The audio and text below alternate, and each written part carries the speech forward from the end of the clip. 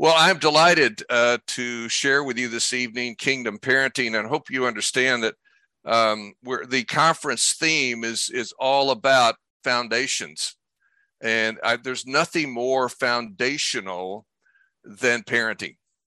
In fact, as David mentioned in his introductory comments, at the conference we were at last week, it became very clear that the core to any society is the family.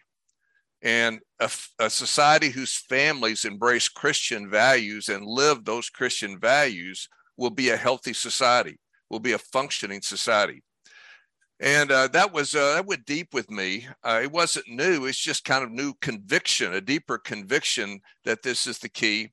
Of course, historically, when autocrats and people that have opposed Christ wanted to take over, they've attacked the families. And that's what's going on today. In the United States, it's a big problem here. It's a big battle. Wherever you live, you probably face it at some level. But the reality is the family is the key. Healthy families lead to healthy societies. And only free countries generally give the families the freedom to do this well.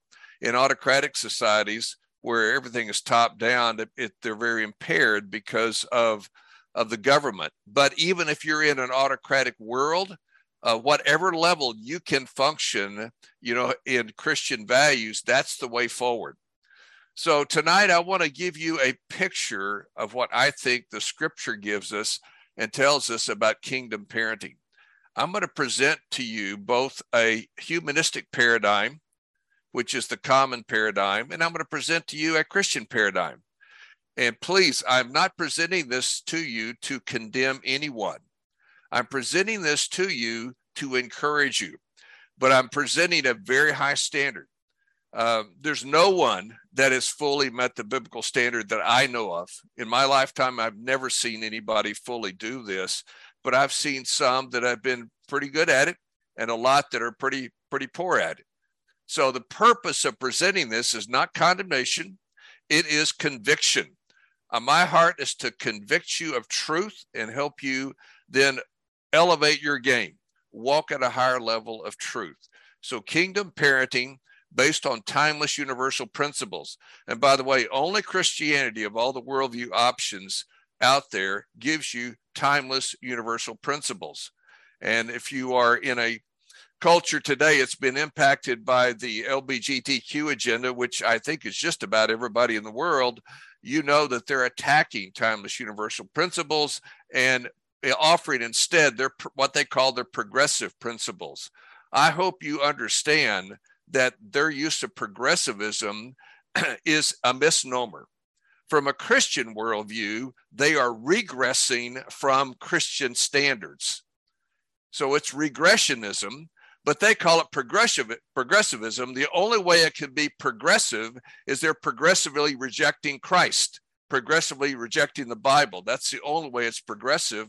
And obviously we don't view that as progressive at all.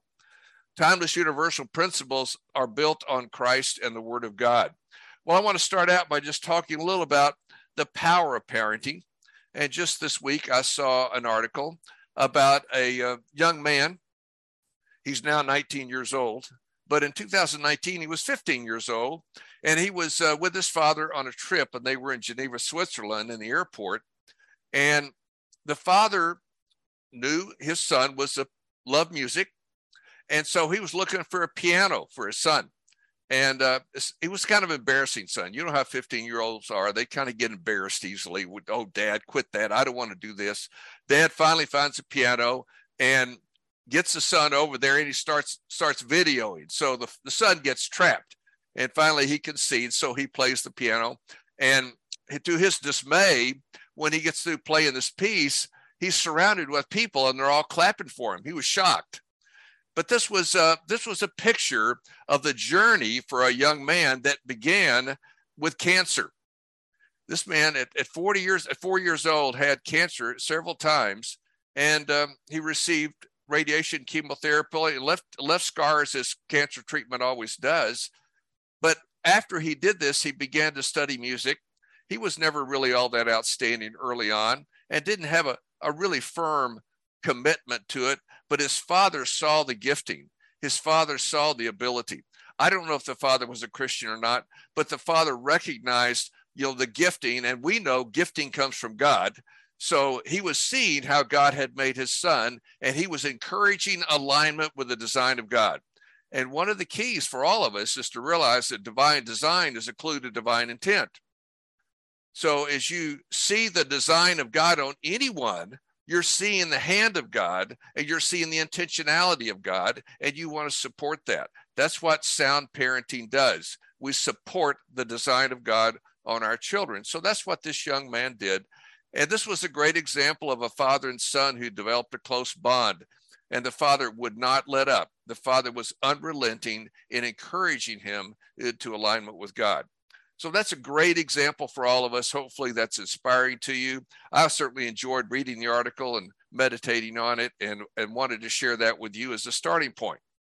Now, when we're talking about parenting, I want to give you a context. We have to think about the context. We've been talking for the last 6 months in our book discussions about generational blessings. The heart of generational blessings is parenting. Parents are the key. Parents raise children, and children become parents, and they raise children who become parents, and they raise children, and so forth. So it's a chain. It's an unbroken chain of generational transfer. You have to understand that every parent has got to deal with the same issues, a context of life. We live in a fallen world. God did not create a fallen world. He created a perfect world, a good world. And then Adam and Eve sinned, and that brought sin into the world. And God had a choice at that point. He could have executed the judgment as he said he would, or he could have forbeared the judgment. He was going to judge it because he said he was going to judge it. The question is when he's going to execute the judgment.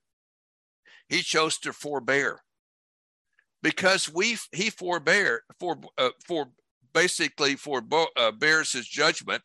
We exist. That's the only reason we exist. I hope you get clear on that. That we are here because of the mercy of God in forbearing judgment at the fall. And so God executed then the start of a meta-narrative. That's what he started there. And that meta-narrative is a meta-narrative of redemption. And we all live as children and as parents and as grandparents in this meta-narrative of redemption. And we have to know this is a war between two seeds. That's Dennis Peacock's terminology for it. Genesis 3:15 is the famous proto-evangelium. That is the first preaching of the gospel. And this is where you see the synthesis of history in one verse. This is all of history in one verse right here. God is speaking to the serpent to pronounce judgment on him. And he says, I will put enmity between you and the woman, between your offspring and her offspring, or your seed and her seed. He, that is the seed of the woman, will bruise your head, and you, that is the seed of Satan, will bruise his heel. Now, we all know which one is more fatal. The bruising the heel is not fatal, but bruising the head is fatal. So what we have here is a prophetic picture of history, the battle between good and evil that will go on through all history. And this is the context in which you were born, and the context in which you raise your family, and the context you will be grandparents. It will be the context when you transition into the Lord's presence. It is the context of life. Augustine, recognized this reality. Augustine was the great theologian of the 4th century, and arguably the greatest theologian since the Apostle Paul, who lived in the 1st century. And he studied this whole issue of the war between two seeds. He didn't use that terminology, but he used the terminology of the city of man and city of God. He said, the city of man is the default state of man. We all default to living in the city of man and thinking like humans, unredeemed, unregenerate humans. And the city of God is the way God is the perfect city that ultimately will be here in the new creation. But we have in this redemptive phase, this redemptive meta-narrative, we're getting glimpses of the city of God, and we're called to try to live up to the standards of the city of God. So some of the things he recognized in contrasting the two was the city of man is all about pride. The city of God is about humility. He saw that the city of man was about human potency, that is man in his own strength, versus the city of God is about being divinely empowered. And he saw man's will versus God's will. Saw man's ways versus God's ways, man's success versus God's success, man's glory versus God's glory. All these contrasts as he described this conflict between the city of man and the city of God. This is our context. We are in this battle, and the challenge for all of us is, will we elevate our game to live in the city of man?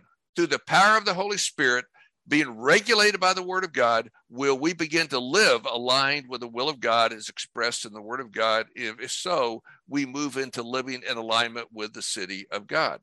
So that's the challenge we have before us. Now, I'm going to present my arguments here tonight in three forms. Number one is thinking. Number two is actions. And number three is results. Thinking drives actions, and actions drive results. Now, I think that's pretty clear. That's pretty obvious. That's the way it works. Scripture here, if you want to look to Scripture on this, look at Proverbs 23, verse 7, where it says, "For as he thinks in his heart, so is he." In other words, as you think, that will determine what happens. That will lead to the results. So he jumps from thinking to results, but we know the thinking leads to action, which leads to results. So we're gonna go on with that theme tonight. We're going to talk about thinking, actions, and results. So now I'm going to show you a mind map. Please don't frantic or panic when you see this. I'm just going to show it to you at the beginning. I'll show it to you at the end. I'm not going to use it to teach from. At least you won't see it. I've got it up here on one of my computer screens so I can see it. And it helps me prepare what I'm going to say to you. But I want you to see it because some of you might find value in it. My wife loves mind maps, so she loves looking at things like this. I've got other clients that love this. So I'm giving this for your benefit. Those of you look at this and say, it's too complicated, it's too busy, don't worry about it, because we're going to simplify it here for you. But I just want you to see it.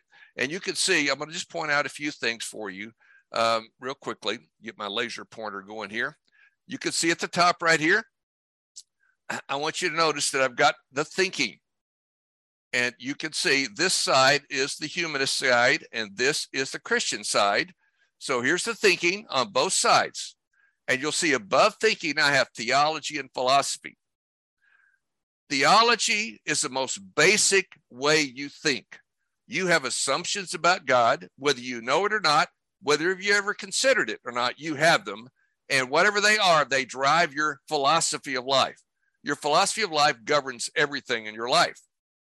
Then that drives your values, your principles, and your practices. So that drives your actions. And finally, that leads to your results down here. Okay, so this is the three-step, and you can see I'm going to do the same thing on both sides. Theology drives your philosophy, which drives your values, which drives your principles, which drives your practices, which drives your results. So if you're a good problem solver, you know immediately if you want to solve a problem in the natural, you're going to have to get back to the theology driving that. And that's one of the keys to problem solving. If you don't know how to do that, you'll never be a good problem solver. You'll put Band-Aids on things. You know, you might get some behavior modification, but you won't really ever solve a problem until you can recognize the theology that's driving that problem, and then go, and if you have the ability to correct the theology, you'll be able to change the results. So that's what you're trying to do as parents. You're trying to change bad theology in your children. And so before you panic here, I know most people that my children don't have bad theology. They don't even think about God. No, they do, because everyone does. Everyone begins thinking about God, whether they're really highly conscious of it or not. They think about God, and they have opinions on God, and they have assumptions about God. So theology is always the root issue. All right, so let me go ahead and get off of this, and we'll get into the simple things here. Now, you have notes. You have these notes. Now, the notes that Justine has are 15 days old. I have revised notes, and I will make these available to you. But so as you look at your notes, it's going to probably look a little different, because I had a week in there with David and Bruce, and they were here, and we were at a conference, and I couldn't work on anything that week. So I didn't get back to this until about 4 or 5 days ago. But when I did, what happens to me typically is I go back and look at something I've done, and I'm thinking, I don't like that. I don't like this. I want to change that. I want to change that. Everything changed. So revised notes will come to you later. But what you have in front of you is, it's generally what I want to talk about, but I've got better notes here, I think, now. So let me walk you through notes here. And we're talking first about the thinking. We're going to talk about the humanistic thinking on the left and the Christian thinking on the right. So remember, this is how do parents think. So first thing is, if you look on the left, I'm going to use my laser pointer here. The first thing you know about a humanist thinker is they deny scriptural authority, period. That means they are biblically illiterate. Now, if your country is anything like my country is becoming increasingly biblically illiterate. That is just the reality of what's going on. The humanism is rising up. In fact, we're seeing humanism at whole new levels in our local churches. We have people coming in that almost know nothing about the Bible.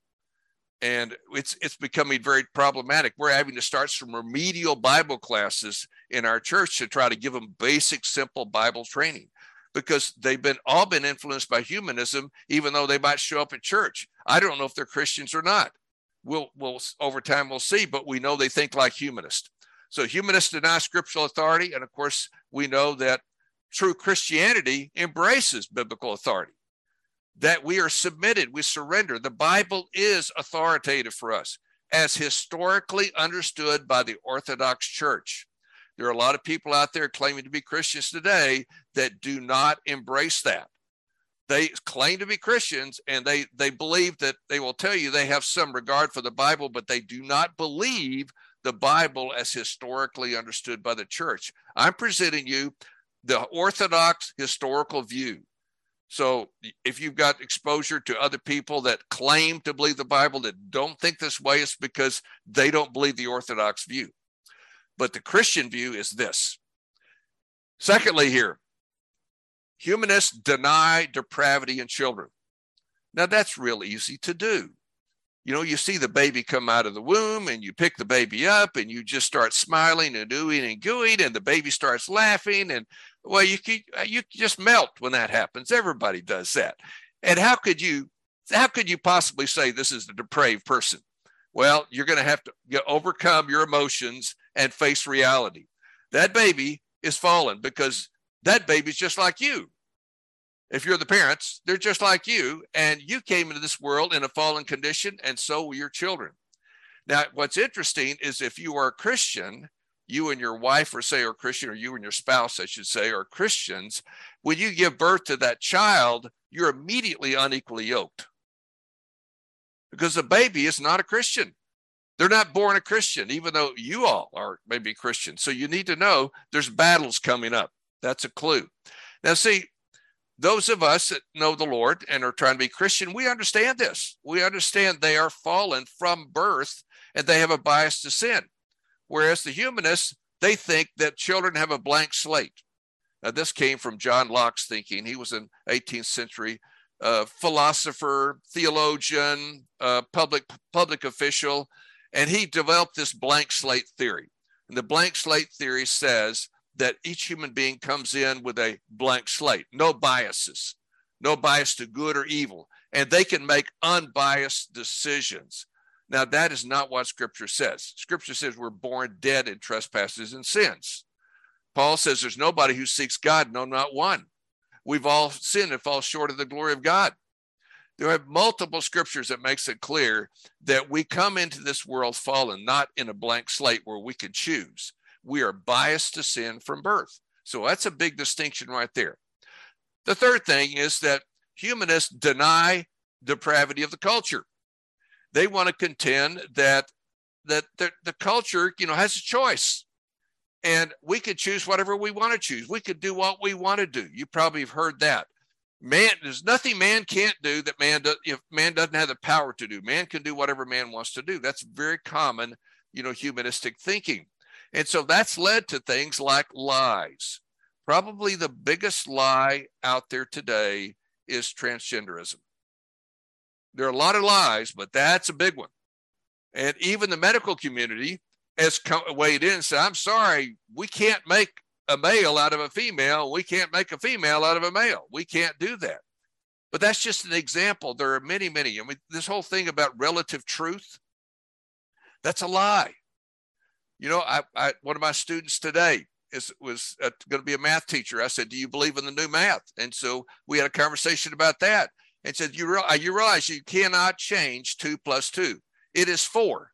God defined it to be 4. You can't make it 5. I don't care what you decide to do. You can't do that. It's a lie. So we have to know we are dealing with lots and lots of lies, increasing lies. Secularization is a lie. You may not think that it's a lie, but let's just pay attention to this. Secularization means separated from God. Now, Jesus is God. He's the creator. And in the beginning, God created. What is accepted from that? What is not included in that? There's nothing that's excluded. In the beginning, God created everything. How do you separate creation in any form from the creator? You can't do that. It's impossible. It does not work. So we have to be clear. There's just loads of lie. Every time you hear somebody say secular education, you know it's a lie. All knowledge comes from God. Education is about gaining knowledge and wisdom to live. All knowledge and wisdom come from God. You cannot separate true knowledge and wisdom. If you do, you're getting into false knowledge and wisdom, which means it's a lie. So LGBTQ, lie. Scriptures are clear on sexual norms. And the venue for sexual relationships is tied very strictly in Scripture. It is in the covenant of marriage between a man and a woman, period. That's it. There's no other relationship in which sexual relationships are licit. They're sin. And that's challenging in our culture today. And then we've got the critical race theory. This is an alternative to the biblical meta-narrative.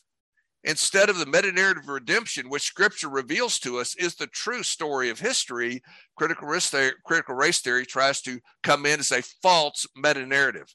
We have to recognize these are the things that are attacking our culture today, and people that are not grounded in the Word of God get sucked into the lies and deceptions of the humanist. That means parents that are not grounded get sucked into this thinking. Christianity is built on Christian norms holistically, which means everything. Let me go on here. Then we have denying spiritual warfare. Now, I just picked 4 things to focus on in terms of to illustrate the thinking. And this is the 4th one. When you deny spiritual warfare, you are denying the reality of a spirit realm. That is a spirit realm where God dwells. You see, Jesus is fully man and fully God. The Father is a spirit being. John 4 tells us God is spirit. And those who worship him in spirit and in truth. Now, I want you to listen, pay attention to that John 4, because that tells us something about worship that I don't think we understand well today. Number 1, Jesus answers the question of where to worship. And it's not any one place, it is every place. And secondly, he answers the question of how we worship. We worship in spirit and in truth. Now, we think music is worship. Scripture says it's spirit and truth. Music, according to Colossians 3:16, is to be used to teach truth. So to the degree that you teach truth, and it also says refute error in Colossians 3:16, to the degree that you do that in music, music can be considered worship. But worship is not limited to music. Worship is about everything. How you live, how you process, how you parent, how you work, how you conduct, public affairs. It's all an opportunity to worship in spirit and in truth. So we understand that as Christians. We're metaphysically aware of God, the spirit being. He is the one that we are responsible to. And we are here to serve him, and we're seeking always his perspective on everything, whereas the humanists never care about God's perspective. Metaphysical awareness is seeing reality as God sees it. And that takes a lot of maturity and wisdom. And for most of us, we need a lot of help. And that means we need spiritual parents in helping us learn how to do that. Just like you needed natural parents to raise you, you need spiritual parents to raise you. And part of what they'll teach you is how to see with metaphysical awareness. All right, so there's a difference in thinking. Hopefully you heard that and understood that. So let's talk about actions, humanist actions versus Christian actions. And again, take a deep breath in case this may be too stout. I understand it's a high mark. No one lives fully to the Christian standards, but we need to know the standards because we always need to be pressing on to the goal of the high calling in Christ Jesus, which is living up to the standards of living and thinking and acting like Jesus. So let's look at the humanist actions here. First, they deny divine design. So when you deny divine design, you will not support divine calling.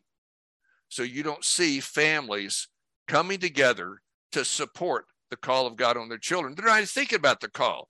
You ask typical humanist parents about the call of God on their child, they kind of look at you funny and say, well, I'm going to let him figure out what he wants to do in life. Let him be whatever he wants to be. Okay. Well, that's not Christian. That's humanist. Christians look at the child and know that God will give the parent revelation before the child gets it about what the child is called to do. That's the way God works. I have never seen a parent, both pagan and Christian, that when I ask them a question, what do you see on your child? And they always see something. And I ask them, does your child see that?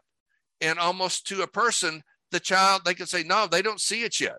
But I see it because God gives parents revelation because they need that revelation to guide the child.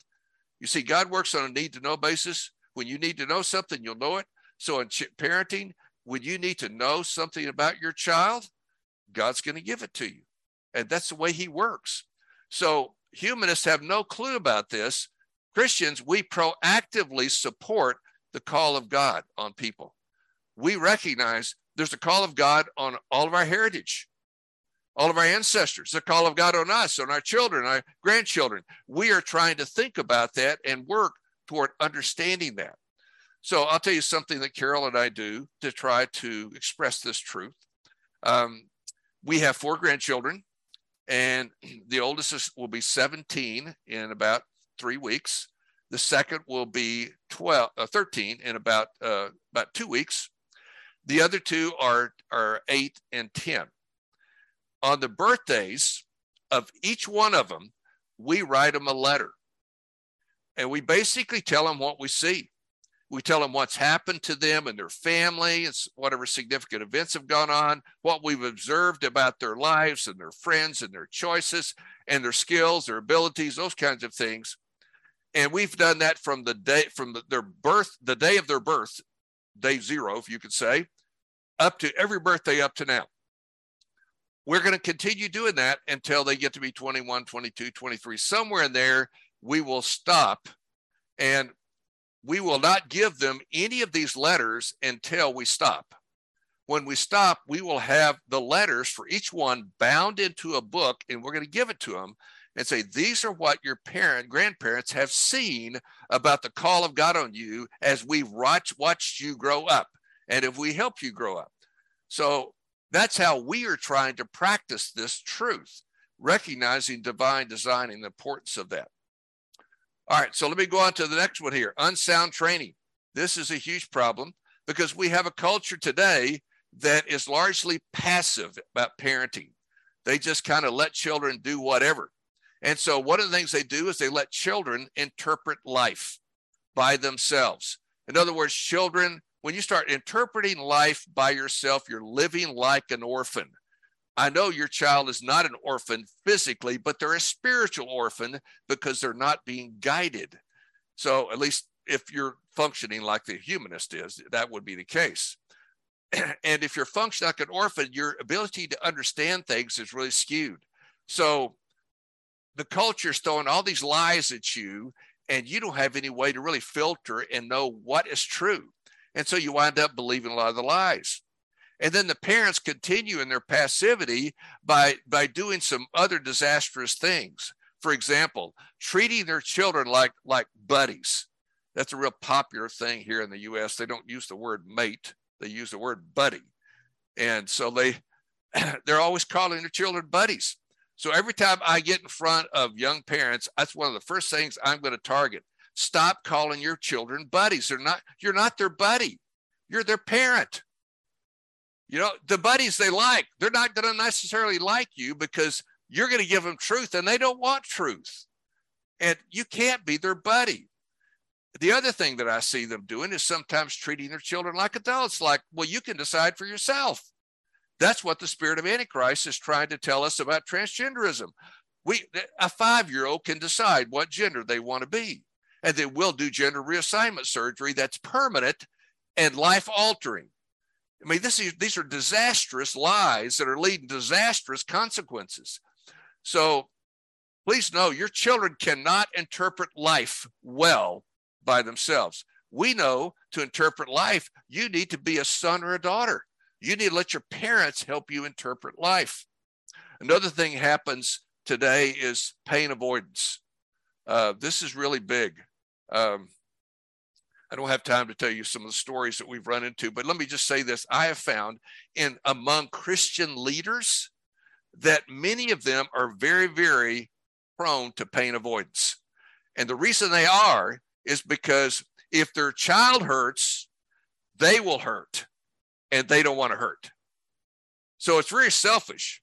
So they want to do anything they can to be sure their child does not suffer anything. So we have some terms for these kind of parents. We call them snowplow parents, where they go out and plow the snow, get it out of the way, or helicopter parents. They hover overhead to be sure no problem, nothing happens to my child, or rescue parents. Rescue parents, you get in trouble, don't worry, I'm going to bail you out. So this is all about pain avoidance, and this is a flawed understanding of how God uses pain and suffering. James 1 verses 2 and following tells you God tells us to count it all joy when you're tested, when you are suffering, when you're in pain, when you are stretched. Count it all joy because God loves you and is treating you as a son or daughter and is going to transform you through it. So Christian view of pain and suffering is very different. And third thing I want to point out is poor partnerships. What we've seen consistently with parents is they're unable, the humanist parents are unable to partner with like schools or local churches, because what happens is they tend to believe their children. If you believe your children, you're probably going to be sucked into a trap because your children's going to lie to you. The natural language of anyone who doesn't know the Lord is lies. I'm sorry, that's the way it is. They're going to lie to you. And I know you look at that child, oh, my child wouldn't lie to me. You know, I know, I believe my child. Well, you may believe them, but you're believing a lie. And you need to know, I guess I get kind of animated about this because when I grew up, my parents never believed me. They always believed the teacher. And so if the teacher said something, I was in trouble. So this culture today is now that the parents are enabling the children in their sin. That's what's happening. That's what the humanists are doing. And the Christians, a lot of professing Christians get sucked into that. You see, a real Christian, a healthy Christian will recognize how to have healthy partnerships with schools and how to healthy partnerships with churches where they can really help you. All right, let me go on to abuse. Abuse is it's rampant. It's rampant. You see, the opposite of abuse is empowerment. Christians should be empowering their children to align with the will and ways of God. That's what you should be doing. That means training them. You should be focused. You should not be using them for your agenda. You should protect them from the culture. No surrogacy. Surrogacy is where you're living out your unfulfilled childhood dreams in your child. That's what the humanists do. The humanists are basically surrogate parents. Somebody wanted to be a star athlete. Well, they're going to be sure their son is a star athlete. Okay. Or wanted to be a a cheerleader in high school and couldn't do it, they're going to be sure their daughter's a cheerleader in high school. That's surrogacy. That is out of order. Don't do that. Don't try to use your children for your own agenda, to meet your own needs. Abuse is when we don't handle our children as we should, as truly those that God has given to us to train up in the will and ways of God. All right, the last thing here on this list is deny the covenant of marriage versus affirm the covenant of marriage. You see, Christianity gives us the covenant of marriage. Jesus is very clear on this. He appeals to Genesis chapter 2 as the inauguration of biblical marriage. It's a man and a woman come together. We have a culture that said, no, it's two people that love each other. Well, I'm sorry, that's not the biblical definition. First, you have the wrong definition of love, and secondly, you have the wrong definition of marriage. You got two bad definitions there. This is where two wrongs certainly don't make a right here. So you need to be clear that the culture is presuming the right to redefine biblically defined marriage. And so what that's leading to is all kinds of chaos. So we have abortion. We have divorce. We have non-biblical families, homosexuals claiming to be families. We have single parents claiming to be families. We have cohabiting people. In fact, the number of cohabiting couples has ballooned and marriage has declined. And with that, the divorce rates decline because the marriage rates decline. And even those that get married, they don't give a second thought to getting divorced. They think that's okay. This is very, very toxic. And this is all throughout our culture. And sadly, I'm an elder in my church, and I wind up talking to people in our community about these things, and they don't know that they're wrong. They don't know that cohabitation is wrong. I had the daughter of one of our leaders come and ask me that question. I was shocked. You're asking me if cohabitation is okay? Are you kidding me? I mean, you don't understand biblical ethics at all. So we have to know the toxicity in this area is enormous. The influences, the social media is going to be a huge problem. Any media is going to be a huge problem in this area. You have to protect your children from this. Increasingly, where I'm coming to with our society becoming so toxic is you cannot allow your children a phone unless you have it locked up where they can't see anything you don't absolutely approve of. You can't let them watch anything unless you've approved it in advance. And you're going to have to cut them off even from the neighborhood, because your neighborhood kids become the spirit of Antichrist pawns into your home and your children. I've actually have one of my clients that recently, in an attempt to protect his children, he sold his home and moved out of the city. And the reason he did that was they were homeschooling, and they were making sure their children had no access to social media, no phones, no ability to really hear any cultural conversation except through the neighborhood kids. And they found out that that's all it took. Neighborhood kids were polluting their kids. So they sold the house and moved out of town. There's 5 kids, a pregnant wife, and a husband who's an attorney. They're living in a mobile home while they're waiting to figure out where they're going to go next. But they're determined to find a place where they can go and they can raise their children in the nurture and admonition of Scripture and protect them from the toxicity of the culture. So this is the challenge we have today. Marriages today are held very lightly. The covenant of marriage is a divine covenant. It is a very, very serious commitment, and it is not to be broken. No divorce. Abortion has no place in Christianity except the maybe very unusual situation where the mother's life may be threatened and they need to make a choice, and they choose to save the mother. I can see it there. But other than that, I can't see it. Divorce, no divorce, except in very, very unusual situations. The Scripture gives us a couple of little situations where that would be possible, but the maxim is no abortion, no divorce, and biblical families should be the standard for how we live as a society. That will be a healthy society, a healthy family. All right, so now let me just give you some results. Where does living this way take you? Where does living as a humanist take you? Where does living as a Christian take you? All right, so you can see right here on this, the humanist produces children who are self-governed under self. The Christian produces children who are self-governed under God. Hopefully you can see the distinction. Secondly, the humanist produces pawns of the spirit of Antichrist. The spirit of Antichrist is at work. Spiritual reality always drives everyone. So when you don't have the Spirit of God in you, leading you and guiding you and directing you, you have the spirit of Antichrist directing you. It's just a question to what degree you've been given over to him as to how rank and how pagan it will be. But humanists will tend to be mammon worshipers, narcissists, and hedonists. Whereas true Christians will become humble, submitted, and teachable servants of Jesus. That's what it is to be really a Christian. And a humanist will be susceptible to socialism. They will view success as the American dream, or the Asian dream, or the New Zealand dream, or the Australian dream, or the Hong Kong dream, wherever you're from. I found in traveling the world that when I mention the American dream and I tell them what it is, everybody said, oh, yeah, that's our dream too. And I'll just summarize what it is. It's you work hard and make as much money as fast as you can so you can stop working as soon as you can, and you can do what you want to do, when you want to do it, how you want to do it, and nobody tells you what to do. That's the dream. That is not what we're here for.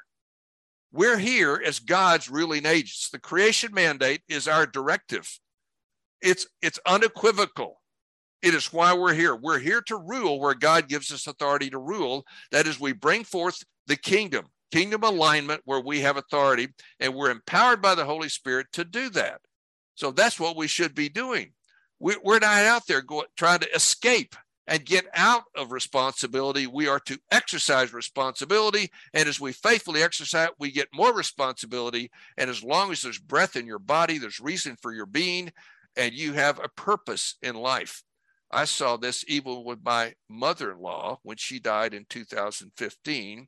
And the last 9 months of her life, she was bedridden, could not speak, could not feed herself, could not dress herself, could not bathe herself, could not walk.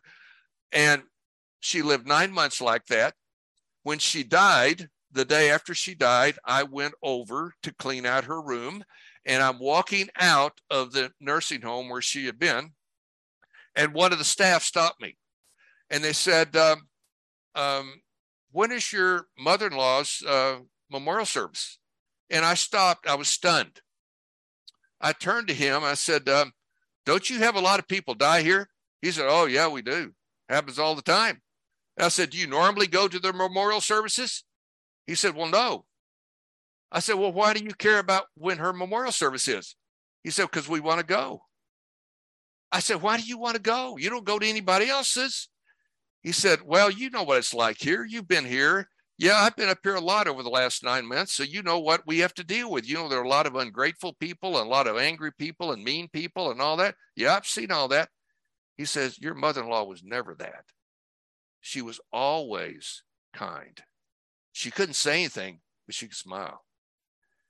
And every time we did anything for her, she just smiled at us.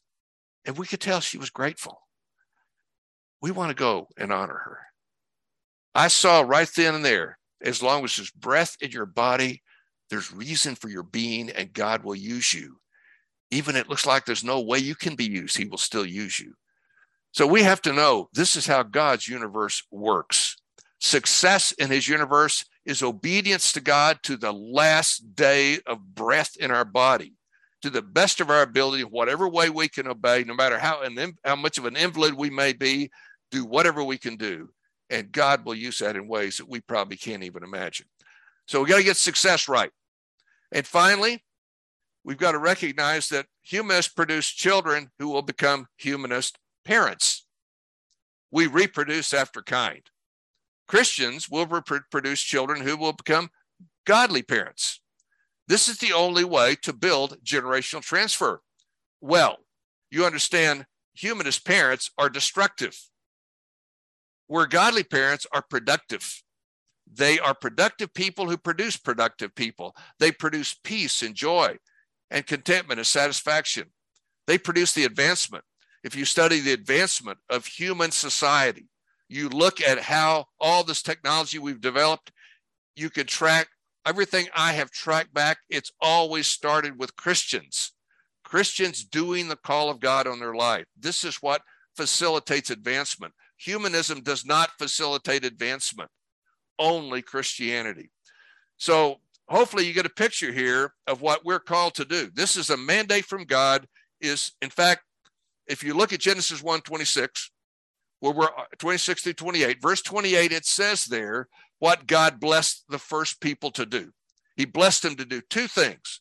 Number one, to multiply, and number two, to master, which means to take dominion over creation. So we are under a directive, a blessing from God to multiply and master his universe on his behalf. That's what we are charged to do. This is the essence of Christian parenting: reproducing yourself, doing it yourself, reproducing yourself and your children so they can do that as well. All right, so that's what I wanted to run through with you. I want to just show you again, this is the mind map. You'll get this revised one in the revised notes. So hopefully this was helpful to you and will be helpful to you as you begin to think about these concepts and how to be a kingdom parent. So let me summarize. Now I've changed my little graphic a little bit. I started out talking about thinking produces actions, produces results, and that's true for humanists too. But what the only really correct way to think is Christianly. Christian thinking produces Christian actions, which produce Christian results. So that's how we are to raise our families. And again, I will remind you, don't be caught up with condemnation. All of us have made lots of mistakes as parents. The best of parents make mistakes. There's no way to avoid mistakes. We are going to do that. But if you're convicted, that's good. Therefore, there is now no condemnation for those in Christ Jesus, because the law of the Spirit of life in Christ Jesus has set you free from the law of sin and death. Don't let the spirit of Antichrist pull you into condemnation. Know this: whatever mistakes you've made, God is a redeemer. You confess your sin. You ask the Lord for grace to grow through it, to learn, and to be able to raise your children, no matter what age they are. By the way, once you're a parent, you're always a parent. You never stop parenting. There are different phases, but you never stop parenting. So whatever phase you're in with your children, that you have the grace to be able to help them grow.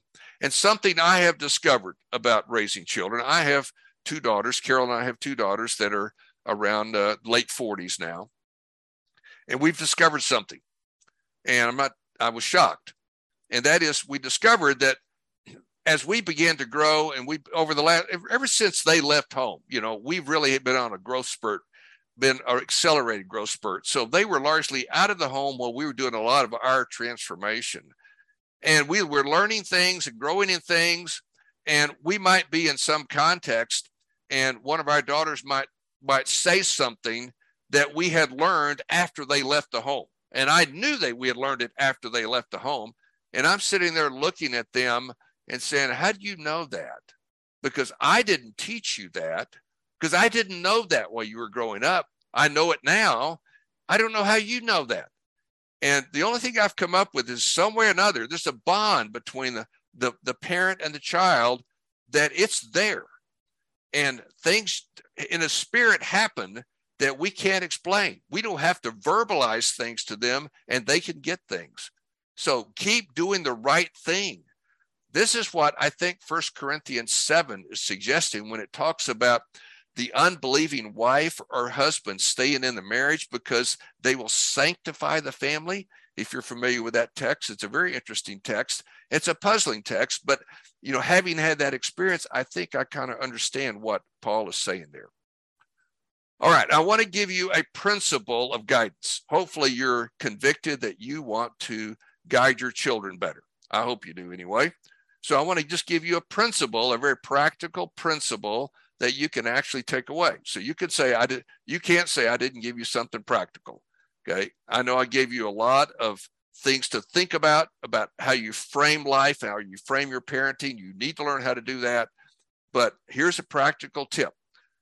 This comes from 1 Samuel chapter 3, verses 1 through 15. I'm not going to read the whole text to you. I'm just going to read a little bit to you and then draw some conclusions here, and then we can jump into our Q&A. Samuel, may you remember, was dedicated to serve in the Lord's tabernacle. This is the period of the tabernacle, and his mother had dedicated him to the Lord because she had a hard time getting pregnant, and she prayed and asked the Lord, if you'll give me a child, I'll dedicate him to your service in the tabernacle. She got the child. It was Samuel, and so Samuel now is dedicated. He's age 12. He's in the tabernacle serving. Now, Samuel does not know the Lord. You need to be clear on that. He does not know the Lord. You know, we talk about becoming a Christian and all that. Well, really, the best terminology is probably knowing the Lord. So the boy Samuel served the Lord in Eli's presence. So he served the Lord, didn't know the Lord. In those days, the word of the Lord was rare, and prophetic visions were not widespread. So it was a very quiet time. You may have had some of those times yourself where it just doesn't seem like the Lord's saying much of anything. One day, Eli's the priest that Samuel is serving, whose eyesight were failing, was lying in his usual place. Before the lamp of God had gone out, Samuel was lying down in the temple of the Lord, where the ark of God was located. Then the Lord called Samuel, and he answered. Now, how did the Lord call Samuel? Okay, it doesn't tell us here, but it tells us in verse 15. If you look down at verse 15, it says that it was a vision.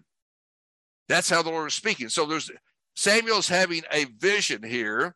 And so when that happened, he ran to Eli and said, here I am. And here I am, you called me. And Eli said, I didn't call you, go back and lie down.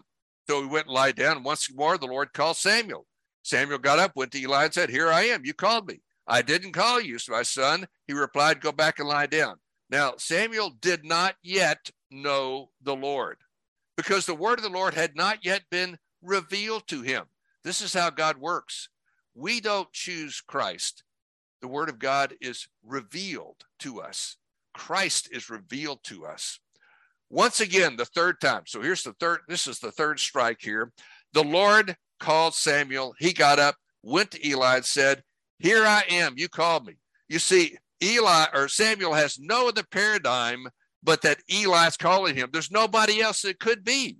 He's only thinking like a naturalist, like all reality is natural reality. That's the way a naturalist thinks.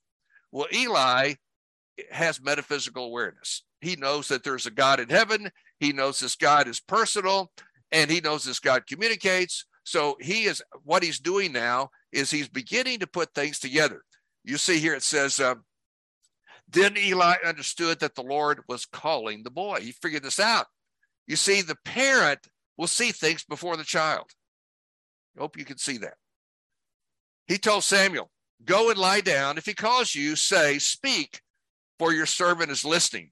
So Samuel went and lay down in the place. Then the Lord God came and stood there and called as before, Samuel, Samuel. Samuel responded, speak, for your servant listens. All right, so I'm going to just unpack this for you, the principle I want you to see. You see, Samuel did not have the ability to see reality correctly. So the first step is he's got to see reality correctly. Children will not see reality as well as parents. Hopefully, parents with metaphysical awareness will see it far more robustly, and they can explain that there's something far more to it than what you see. So I've got this imagery here of an iceberg. You see the top of the iceberg above the water. You see that, but you can't see what's below if you're on a ship on the surface. You can only see what's above the water. That's a picture of what we see in the natural. We see 20%, and 80% we don't see because that requires metaphysical awareness. So the first thing you have to get is a father figure has to explain to you there is a God in heaven, and he is transcendent, and he is in charge of his universe. He exists, and things happen because he ordains that they happen, and sometimes we can't explain them, and we can't understand them. So we have to see reality. Then we have to understand reality. We got a God in heaven who exists, and he communicates. That's very important. He exists, and he communicates. Okay, if he communicates, so that's good. Okay, I get it. There is spiritual reality. A God exists and he communicates. So what's the next step? The next step is I've got to draw the right conclusions. That God in heaven may communicate with you. Now, see, Eli doesn't know if he's going to communicate for sure. So he's just making him aware this is a personal God who communicates and he may communicate with you. So the right conclusion is that could happen. And if it happens, here's your choice. Your choice is your servant listens, obedience. So this is a 4-step process to guide your children into reality. That is, see reality correctly, understand it correctly, draw right conclusions, make right choices. You want them to make right choices? This is the process you take them through. You need to become skilled as a parent in doing this, recognizing that God has a perspective on everything. It doesn't matter what it is. God always has a perspective, and the best way to live in reality with God is to go through this process. And I hope you understand God is in reality always, and he's inviting us to join him. The question is, will we join him or not? Or will we live in our unreality? Unreality is very comfortable. We like it. It's hard to get into reality because we've got to deal with hard issues. Whatever's going on in your life that's hard and difficult right now, guess what? God's there. God has a perspective. He has a will, and he's doing something in and through it. Even if it's very painful and difficult, he's there doing something. And this is where, as you mature in Christ, you come to understand he is always working everything together for good. And when I say good, I don't mean good as you define it or I define it. It's good as he defines it. And good is a divine attribute. So when you say something is good, you're saying it reflects God. So he's trying to get you to reflect him. So in every situation, he's working good. He's trying to polish you, chisel on you, so you can reflect him better and better in everything you do. So this is kingdom parenting. Thinking big, thinking biblically, being governed and regulated by the word of God. Hopefully you understand that humanists, because a priori they reject scripture and biblical authority, they will never be regulated by the word of God. And they're living in God's universe where only his rules work, and his rules are revealed in scripture. They will never align well. They will never be productive. They'll never be orderly. All you're going to see with humanists is they'll produce death, destruction, and debt. Whereas what we as Christians live aligned with God, we'll see the garden bloom. We'll see things happen. And we don't do this to make things happen. We do this because we're charged to do it, and the consequences of our obedience will lead to those kinds of blessings. So may the Lord give you grace to be a kingdom parent in Jesus' name. Amen. Amen. Well, we can't, maybe we can applaud Gerald. That is just fabulous, Gerald. That was really, that was a remarkable teaching. What I appreciate about Gerald, your teaching, is it's always so clear. It's uncomfortable because it's quite convicting. And so, like many, you speak and I always feel fairly silly, but I think the value is you're speaking the word of God, and it's very clear. He's not unambiguous. He's clear. And as you say, we have to then measure our lives up to that truth, and there'll be gaps. And the process of what we're after is becoming more Christ-like every day. And so that's what I really love about the way you teach. You don't compromise the truth. You don't apologize for the truth. But the reality is we're on a journey. And so, and to your point, there is no condemnation. There is no guilt. There should be Holy Spirit conviction and a Holy Spirit leading on what to do next.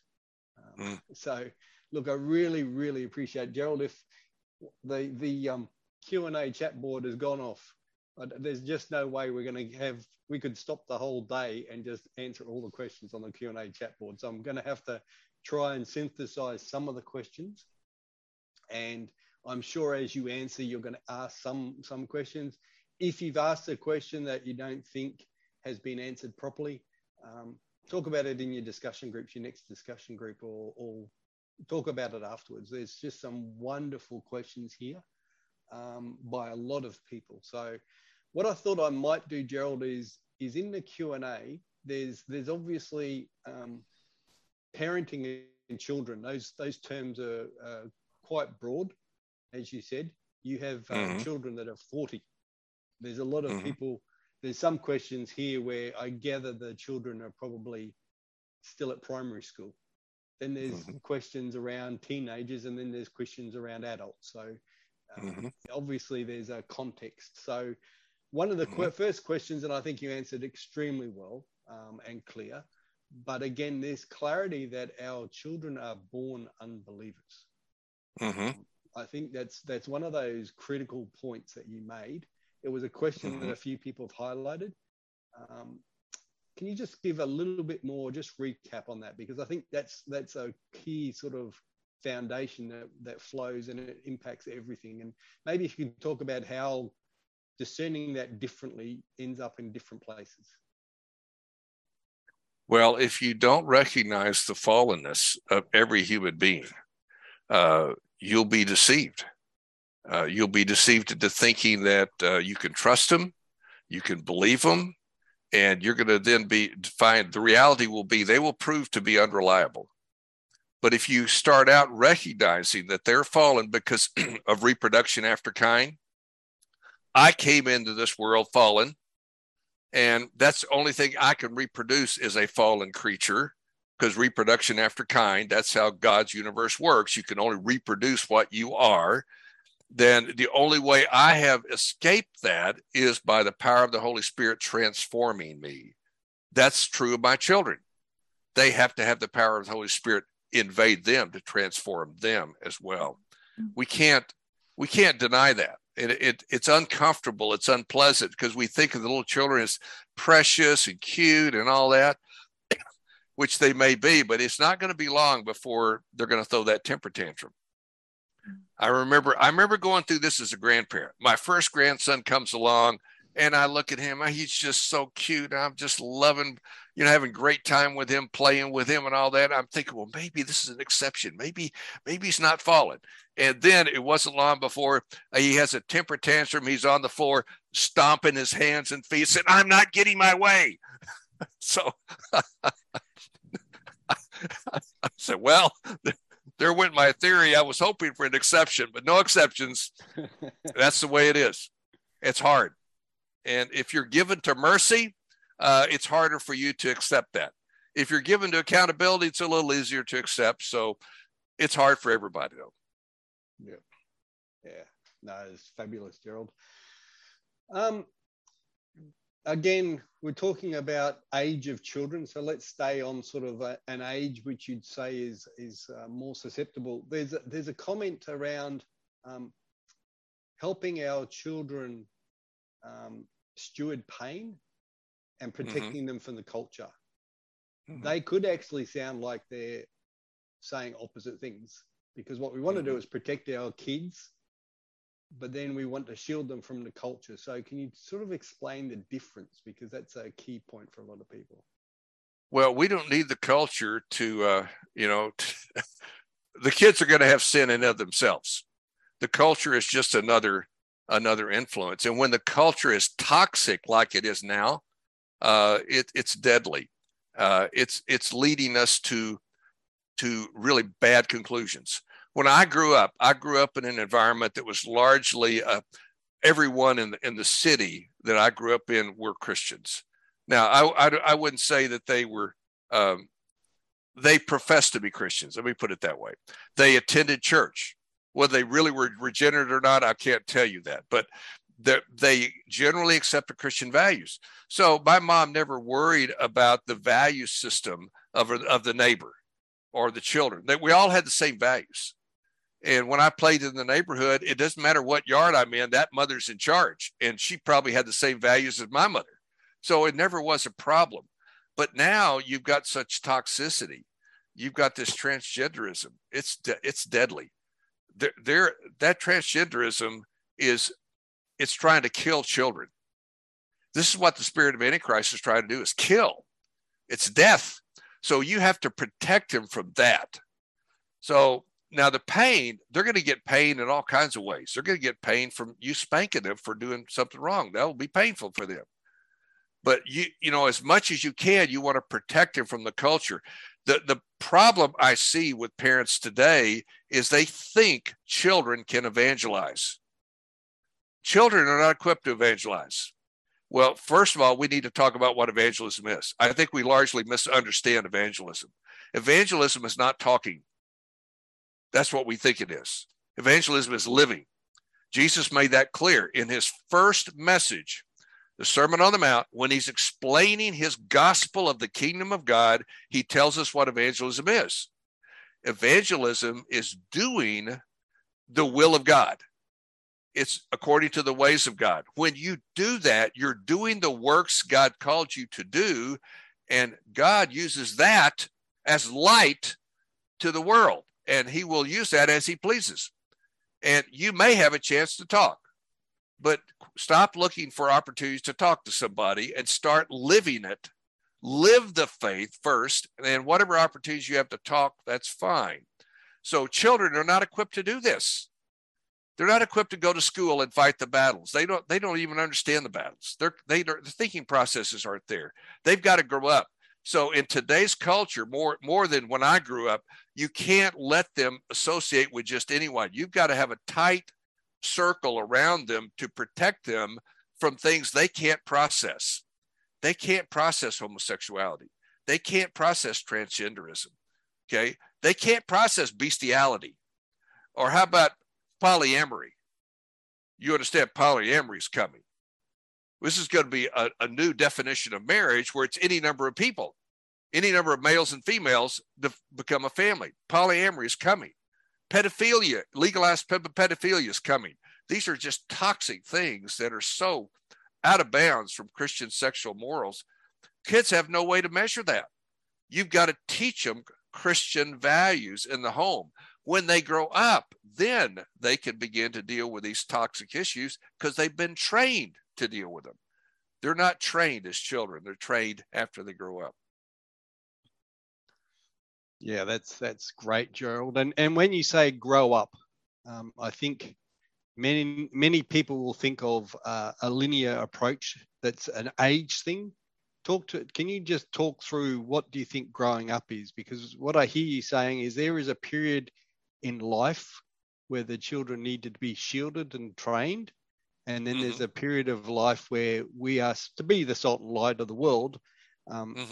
Some of the comments we're hearing from the feedback is, you know, the church is always forcing us to go out into the world. Yeah.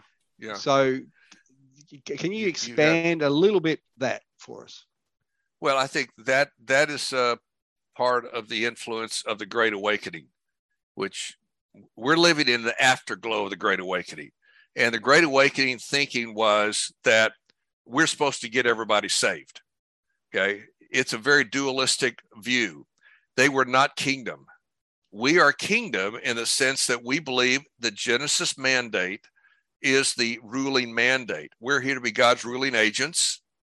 And Christ is the one that enabled fallen mankind to be able to do that. By regenerating them and empowering them with the Spirit, we can now be God's ruling agents. But we do that by obeying him, ruling where we've been given authority to rule, starting with our families, and then in the workplace, in the Christian community, and in the public community, whatever authority we have there. We rule, we follow God's principles, and we bring those to bear. So that to me is the kingdom approach. What is typical in many churches today is the Great Awakening paradigm where it's all about getting everybody saved. And there's no sense of discipleship, no really profound sense. They'll give lip service to it, but it's all about bring your friend and get them to make a profession of faith. We'll baptize them, and then next week they can help us bring more people. So it becomes that kind of thing.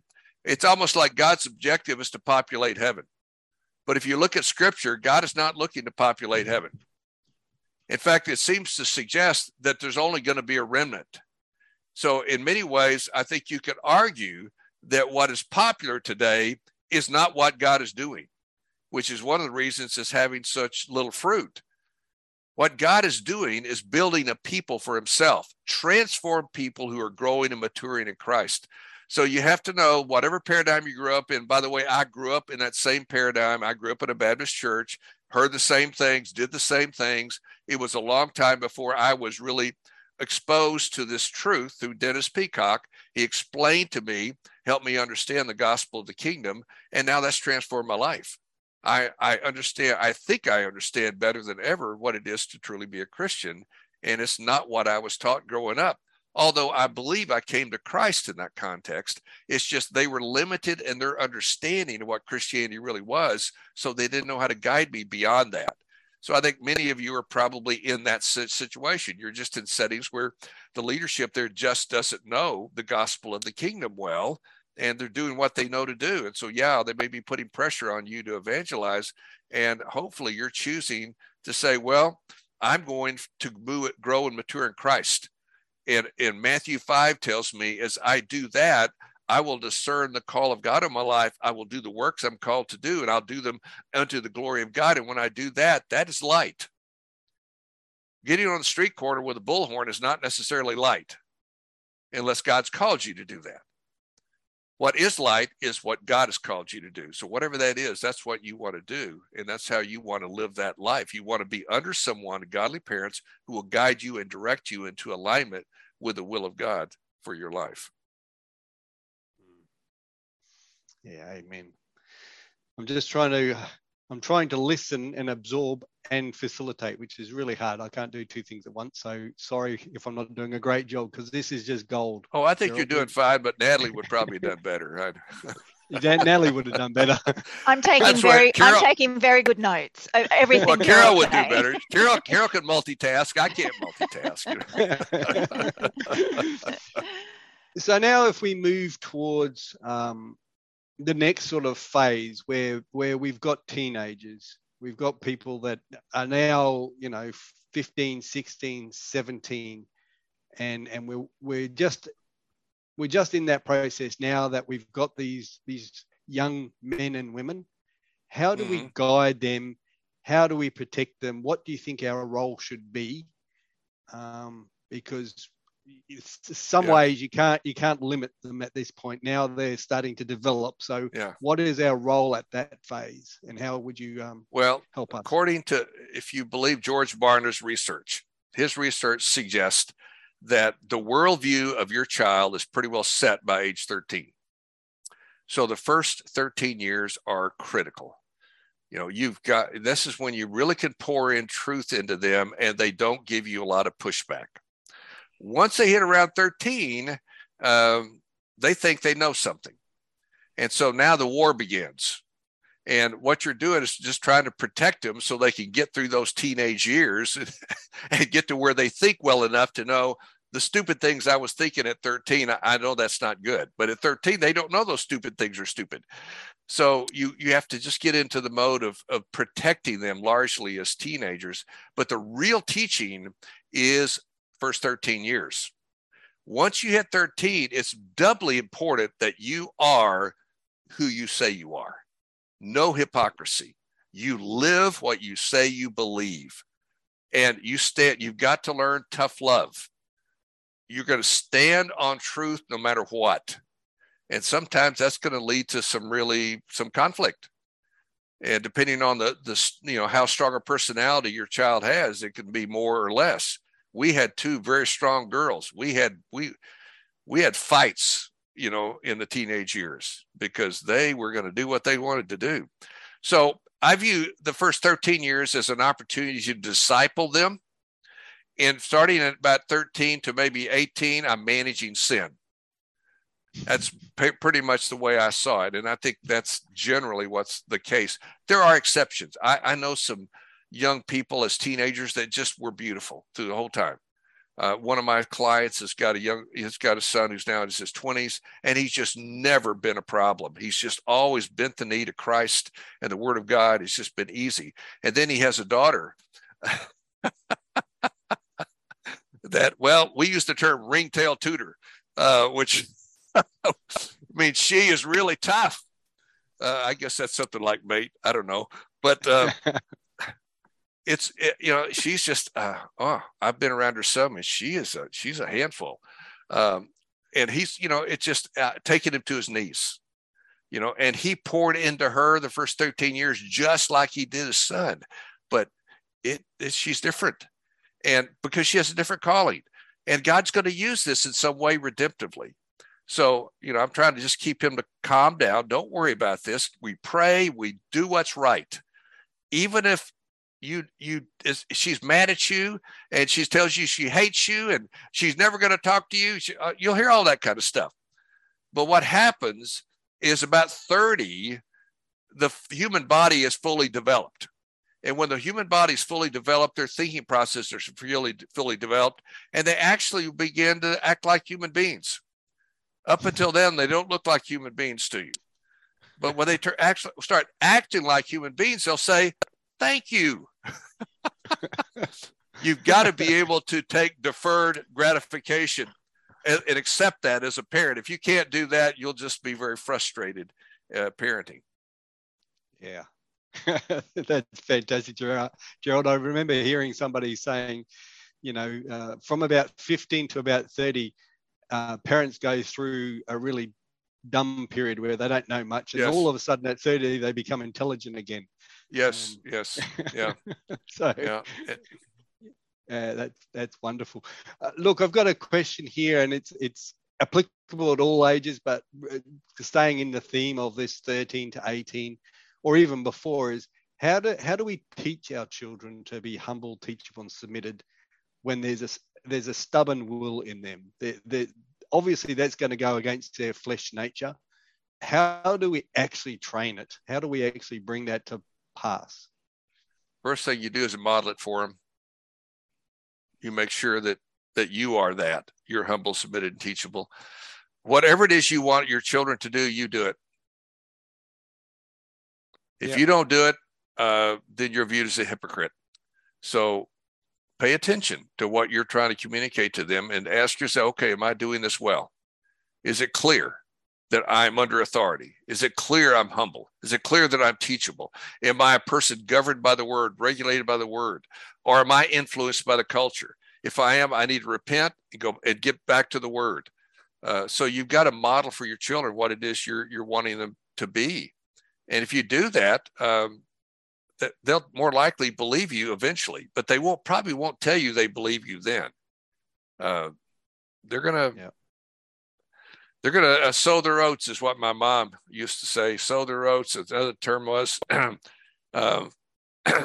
come down, fall off Fool's Hill, I think is what she used to say. They're foolish. They do foolish things, and you got to be, as a parent, you got to get strong in the Lord and lean on Him, because you can't go by what you see, because they are going to do stupid things, and you're going to be shocked, and you've got to be able to handle that and know that's okay. God's in charge, and model truth, live truth, no matter what. Yeah, great. And Gerald, I imagine most people on the call, we're all learning biblical parenting, kingdom parenting, maybe not by example of our own lives. We're probably learning it as adults, trying to then implement. Yeah. You say model humble, submitted, and teachable as a parent. Can you unpack that a little bit? How would you see that actually happen if you see parents around you that you'd say, yeah, they're good kingdom parents? What does it practically look like? If you're not under someone, if you don't have a spiritual father in your life that you really are connected to and is really there to help you, it's just hard to model it, because be humble and submitted. You got to be submitted to somebody. And being submitted means that when a spiritual parent directs you, you do it. What I see happening today is a lot of people hear, okay, I'm humble, I'm submitted. Yeah, I'll listen to so-and-so. I said, what do you mean you'll listen to him? Well, I'll listen to him. I said, well, does that mean you'll do it? And you'll say, well, I'll think about it. I said, no, that's not submitted. Now, if you've got a spiritual parent that directs you to do something, then you've got to do it. Now, then they say, oh, what if he directs me to do something I don't agree with? Well, that's when it's nice to have another spiritual parent to talk to. You can go to another spiritual parent and say, this is what this spiritual parent says. What do you say? And you might wind up in a three-way conversation trying to work that out. As iron sharpens iron, so man sharpens man. That's what the Proverbs tell us. Expect that spiritual parents may disagree. So have a way to work through disagreements and come to some point where the spiritual parents are agreeing. Okay, this is what you need to do. And then you do it. So that's hard because we're so used to autonomy. We're used to being independent. That's humanism. We're deeply immersed in humanism. We have to know that. And it's going to be hard to break out of it. You're not going to want to break out of it. You're going to resist breaking out of it. You're going to try to come up every reason you don't want to do that. That's not Christian. No, I'm sorry. It is Christian. Paul had spiritual sons. He was a spiritual father. And if you look at his disciples, the scripture records at least 18 that we know of that were under him. 2 of them were called true sons in the faith, which means they were his closest. Peter had 3. He had his Peter, James, and John, and then the other 9. And they were submitted to him. Now, did they always do it right? No, they didn't always do it right. But in the end, I think you see they matured where they saw that was the right way to live. And Paul certainly, when he became to Christ, he matured to the place where he said, for me to live is Christ and die is gain. That's what you're trying to go for. Get to that level of maturity. Spiritual parents are a big part of it. You will never submit to them if you're not humble, submitted, and teachable. Wow, that's fantastic. And look, Natalie, Carl, Bruce, please jump in if you can, if you see anything you want to follow through. There's just so much in that. There's a heart cry in one of the questions, and I guess it's probably on everybody's heart is, okay, we hear this, we've made mistakes. What do we do now? Like, we're here. Conviction is good. Ask the Lord to forgive you. Ask the Lord to teach you the lessons you should learn from what you did wrong.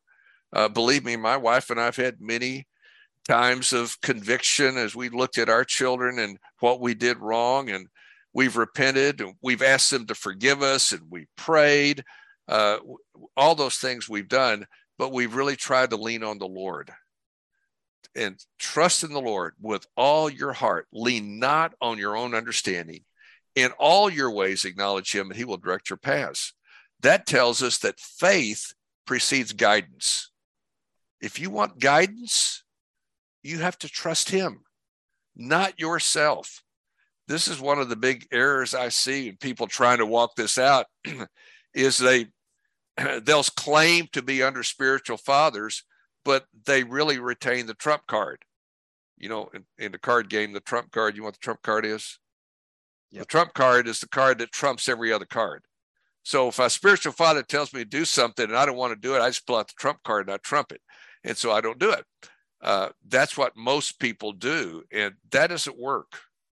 That is not humble, submitted, and teachable. So you got to surrender all. And you got to trust the Lord is working good in it. No condemnation. The enemy will try to take you on a trip where you will feel condemned. And that's why I stress this tonight. No condemnation. God knows exactly what's happened in your family. He knows every detail about it. Nothing has surprised him. He's not thwarted in any way. He has a will for you and your family. Seek him. Get godly people around you, helping you discern what he's saying about whatever the situation is, and know that he will guide and direct you, and it'll be good. It may be painful, but it will be good. Yeah. If I could come in here, I assume I'm communicating. Yeah, good. Well, Gerald, and it's come up in the question session, and it's certainly in my son Carl's on the call here. It's certainly come up with me and with Carl a lot over the years that we're not asking people to completely withdraw from the world, So how do we balance that? I mean, one of the comments in the questions was, do we all buy a trailer and sit in a trailer park? So yeah, no. just cautions. How do we balance that? Well, you can't withdraw from the world. It's not any way to do that. Buying a trailer and going to a trailer park, you're not out of the world. You're still in the world. I mean, so you're just kidding yourself. You've got to discern what the Spirit's saying to you in terms of where your family needs to be. And if you feel like you're in a situation that's really, really toxic, where it's going to be very difficult and the Holy Spirit is leading you to get away from that, then I think you should be seriously looking at that. Get counsel, get spiritual parents to help you think that through and discern what God is saying. But there's no way to escape the world. That's not that's not right way to think about it. The way to think about it is the level of toxicity you've got to deal with. Okay. Good. If your life is you're being threatened with incarceration, like the Apostle Paul was, as he went to Jerusalem, he said, "You're going to be incarcerated." And he said, "It doesn't matter. I'm supposed to go." Well, that's fine. If you're supposed to go, go. But it needs to be a conviction of the Holy Spirit in you. It needs to be confirmed. And you see from Acts 21 on to the end of the book is all about Paul's final journey to Rome and takes us right before his death. And so, that you may have a call to live in a very toxic situation. You may have that call, but you may have a call to leave it. You've got to be open to what you need to do to be for the safety of your family, for your own safety and protection. And I don't think any one of us has to be a masochist. We'll have plenty of suffering. It's going to come.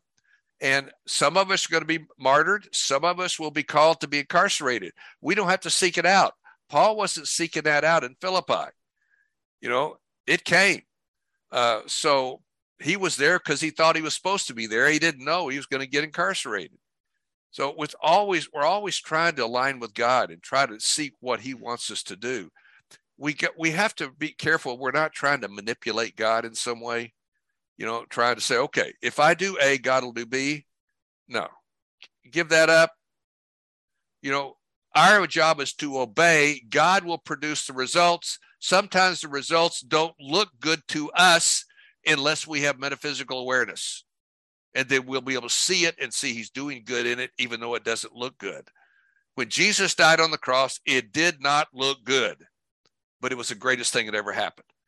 So metaphysical awareness enables you to understand the cross. You've got to be able to think that way. And that takes a spiritual parent helping you learn how to do that. Wonderful answer. Thank you, Gerald. Wonderful answer. Yeah, look, and Gerald, I think I've read some of the same questions and the reaction is, okay, we get an RV. Do we need to homeschool? What do we need to do? And I think your answer sort of says there isn't a single answer. Yeah, there isn't a single answer other than you want to seek the Lord. That's the answer. How does he want you to seek him is the question. I think today where we are with schooling, I think as a maxim, you cannot trust any school as a maxim. Okay, you hear that? A maxim is something generally true, but there are exceptions. So if you find a school and you check it out and you're persuaded that it could be a healthy place for your child, then you may feel led to do that. But generally, you can't assume. What my mom sent me to school growing up, she didn't think twice about it. Okay, it's not that way now. Carol was talking to a friend of hers earlier this week. A lady lives about 100 miles away from here, and she was talking about her granddaughter going to school, and she actually went to the school to look at it, and she went to the library, and the librarian very proudly announced there was not a book in the library that was published before the year 2000. And of course, this lady was wise enough to know, wait a minute, there's a whole lot of great literature that was published before 2000. You've eliminated it all. Well, what have you replaced it with? We replaced it with all this LGBTQ stuff and this critical race theory stuff. So she knew this is toxic. You can't do that. So you've got to be very careful about schools today. And you got to be careful about neighborhoods. Know this, you can really try to protect your children as much as you can from the culture until they're able to understand it. What you're trying to do is do things at the appropriate time. When they can't understand things, you explain it to them. But you explain it, the world doesn't explain it. And that's where we've got to be very tuned in to what we need to do. And everyone's situation is going to be a little different. But the principle is protect them from the spirit of Antichrist and any access he has until you have a chance to explain the various things that he's going to attack them with, and you prepare them then to face those attacks. Yeah, very good. Very good, Gerald. There's a few questions around what do we do with adult children that maybe not walking in the way of the Lord or not aligning themselves. How do we parent well? How does this message transcend that age, and what do we do? You model, and whatever they will let you do, you do it. They'll let you pray. If they'll let you read scripture. If they'll let you talk about issues of life, talk to them about issues of life. Whatever they'll let you do, but don't try to force things. Make things happen. Don't push on them. Be kind to them, patient with them. Don't interfere with their lives. Keep in mind the Holy Spirit's working with them too, in whatever way he chooses. And your job is to be light. And the way you're going to be light is you align with God, his will, his ways, his timing, his glory. That's what you do. So ask for grace just to live well in front of them and let them ask you questions. By the way, in evangelism, arguably the best way to evangelize is to be asked. If you look at Acts 2, when Peter got through with his first sermon, he did not extend an invitation. That's what we do. He didn't. He waited till they asked. He responded to them asking. And that's what you do with your kids. You live it. You live truth in front of them. As you do, truth is right in their face. And one day they just might ask, and you might get a chance to talk. But if they don't ask you, they might ask someone else that could tell them truth. I'll tell you how I pray for family members that I don't seem to have any ability to help. I ask the Lord to open their hearts and that he would send someone into their life that can speak truth to them, and they would have the grace to hear that truth. So that's how I pray for family members like that. Yeah, amen. Carl, you've got a question? No question, just lots and lots of different thoughts. There's one thought I had, but it'll take us back on a different theme. On this one with Gerald, with these people in my life that I am wanting to share with or feel burdened for, I asked the Holy Spirit that for an opportunity where they open the conversation. And so I regularly pray that the Holy Spirit will prompt them to a question that then opens the door, totally as Gerald's saying. And then you're there with that invitation. That normally, in my experience, hasn't happened, though, until they've seen enough of my life that there's something that they're curious about. Yep. The other thing I was thinking, which is what I was looking up, as Gerald was talking, Carla and I have a bit of a joke. We might be trying to tell our children something, I don't know, whatever, an area of life, we try and coach them on, ears are closed. Some buddy of theirs comes along, says the exact thing we've been saying to them for the last 3 weeks, and suddenly they've had this great new idea of how they're going to approach a bit of their life. So there are just some things that are hard to hear from mum and dad sometimes in your life. So yeah, Gerald says you should pray that God sends someone else to be the voice that they can hear. Yeah. Well, this is where grandparents. Yeah. This is where you got to be okay with not getting the credit. Yeah. Yeah. Nice. You can't care who gets the credit. Whoever the Holy Spirit uses, it doesn't matter. So good. It's okay. Yeah. Totally, Gerald. Yeah. One thing I wanted to loop back to that was an interesting thought when Gerald had your spider diagram, your mind map up. It struck me because the particularly the moment we're in where that secular liberalism is just so aggressive with the people they perceive as their enemies. There's so much hate. And one of the things that occurred to me, Gerald, is that the world, the secular world, see the same net result of the level of malevolence and hate from the kingdom of darkness at work.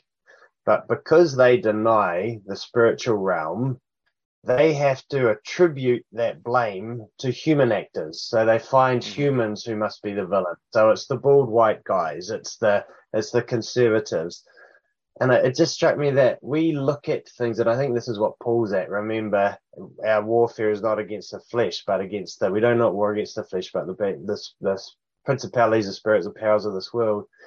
If you deny the supernatural and you don't believe there's another kingdom at work, or there's these kingdoms at war, you still see the pain, the destruction, the death, the curse that happens. And now you must find a human actor to blame for it. And I think that fuels so much of this hate that we see. I also think that even in the church, our eyes or our mind or our worldview is more closed to the supernatural than we realize we are as well at times. Yeah. So just a healthy reflection perhaps on some of that enmity that happens in the space. Yeah. See, and I would say that what you're observing is that they don't know the Lord well. I think as you get to know the Lord well, you learn his ways. And his ways are sometimes mysterious. For sure. For example, why do the wicked prosper? That looks like a mystery. It's really explained very clearly in Psalm 73, but most people throw their hands up. I can't believe that. Look at this wicked person's making so much money. Okay. And of course, they've got a couple of problems. One, they're confused about what success is. And two, they think that, that God is some way, not fair. No, you just don't understand. You just don't know the Lord well. When you know the Lord, you'll understand that. So we're always trying to grow ourselves in knowing the Lord better and better. Peter says this, all that you need, 2 Peter chapter 1, verse 2 or verse 3, all that you need for life and godliness comes through the knowledge of God. And that word knowledge is the word, it's an intensive form. It's epigenosko. Gnosko is the word knowledge, and epigenosko is the intensive form, meaning precise knowledge. We get to know him precisely as we study his word. We see how he works. We understand his character, his nature, his purpose. And now you're getting to know him and you're growing in him. And so now you can live life much better because you know more about how he works. And he uses pain. I'm sorry, if I can add a quick side note to that, which I know has helped me, but helped a lot others about the wicked prospering. The book of Habakkuk, which is only 3 chapters, is a great discussion about the prophet taking that question to the Lord, and then the Lord in chapter 3 bringing it back to him. But basically, I don't want to dishonor those 3 chapters. I encourage you to all go and read them. But basically, at the end, God said, you got to watch this thing from a big picture point of view to make any assessment of who's prospering and who's getting blessed. And yeah, I think that helps with that discussion that seems to come up all over the place again right now. Natalie, you had that question. No, I just read a great question on Slido.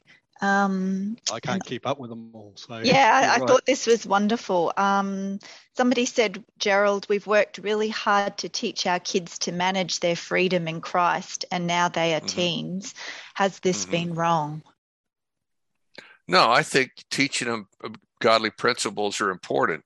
I think you have to know when you are raising them and teaching them these principles, they may go through a season where they're prodigals, and you got to be okay. It's fairly common to have a prodigal child. In fact, in the story of the prodigal, there were 2 prodigals. There was a prodigal that stayed and a prodigal that left. One looked like a prodigal, the other did, but they were both prodigals. So in those teenage years, those are goofy years, and the final years of growing up where they're physically kind of there, but inside the brain is not there yet. Those are tough years. So no, you train them.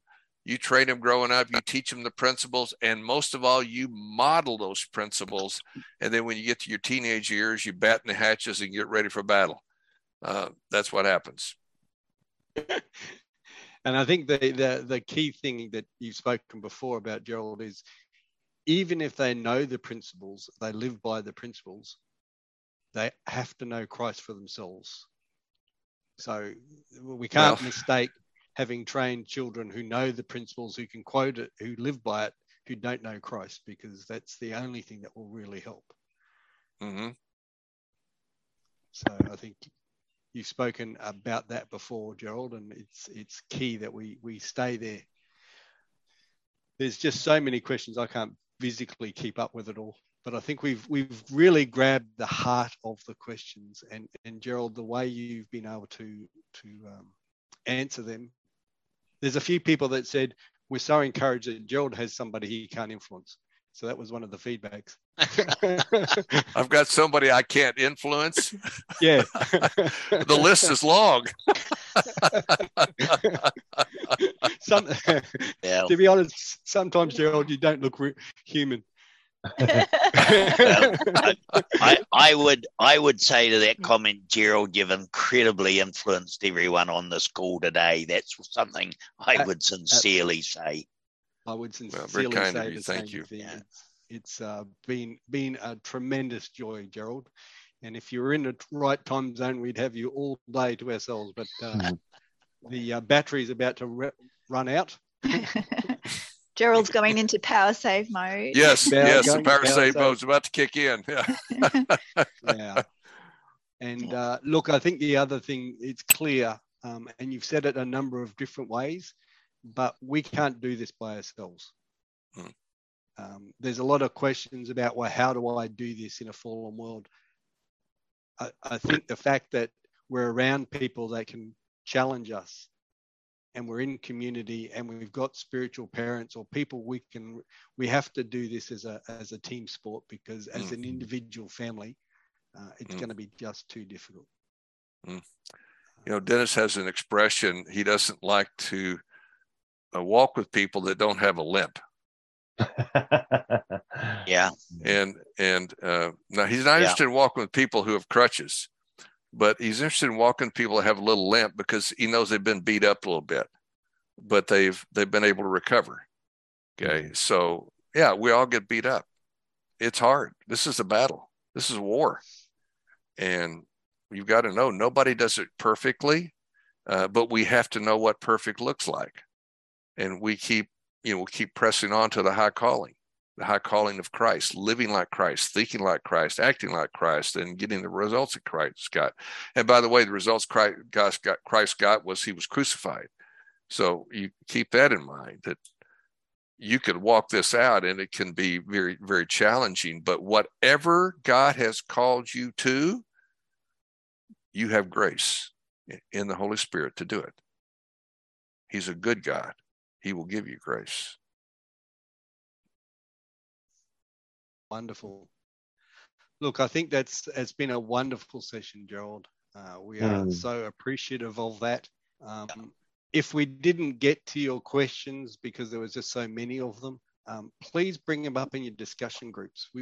This is an ongoing conversation, and I know Gerald's always ready to have further discussion. We just need to let him sleep tonight, but he's always ready. But make sure you keep the conversation going.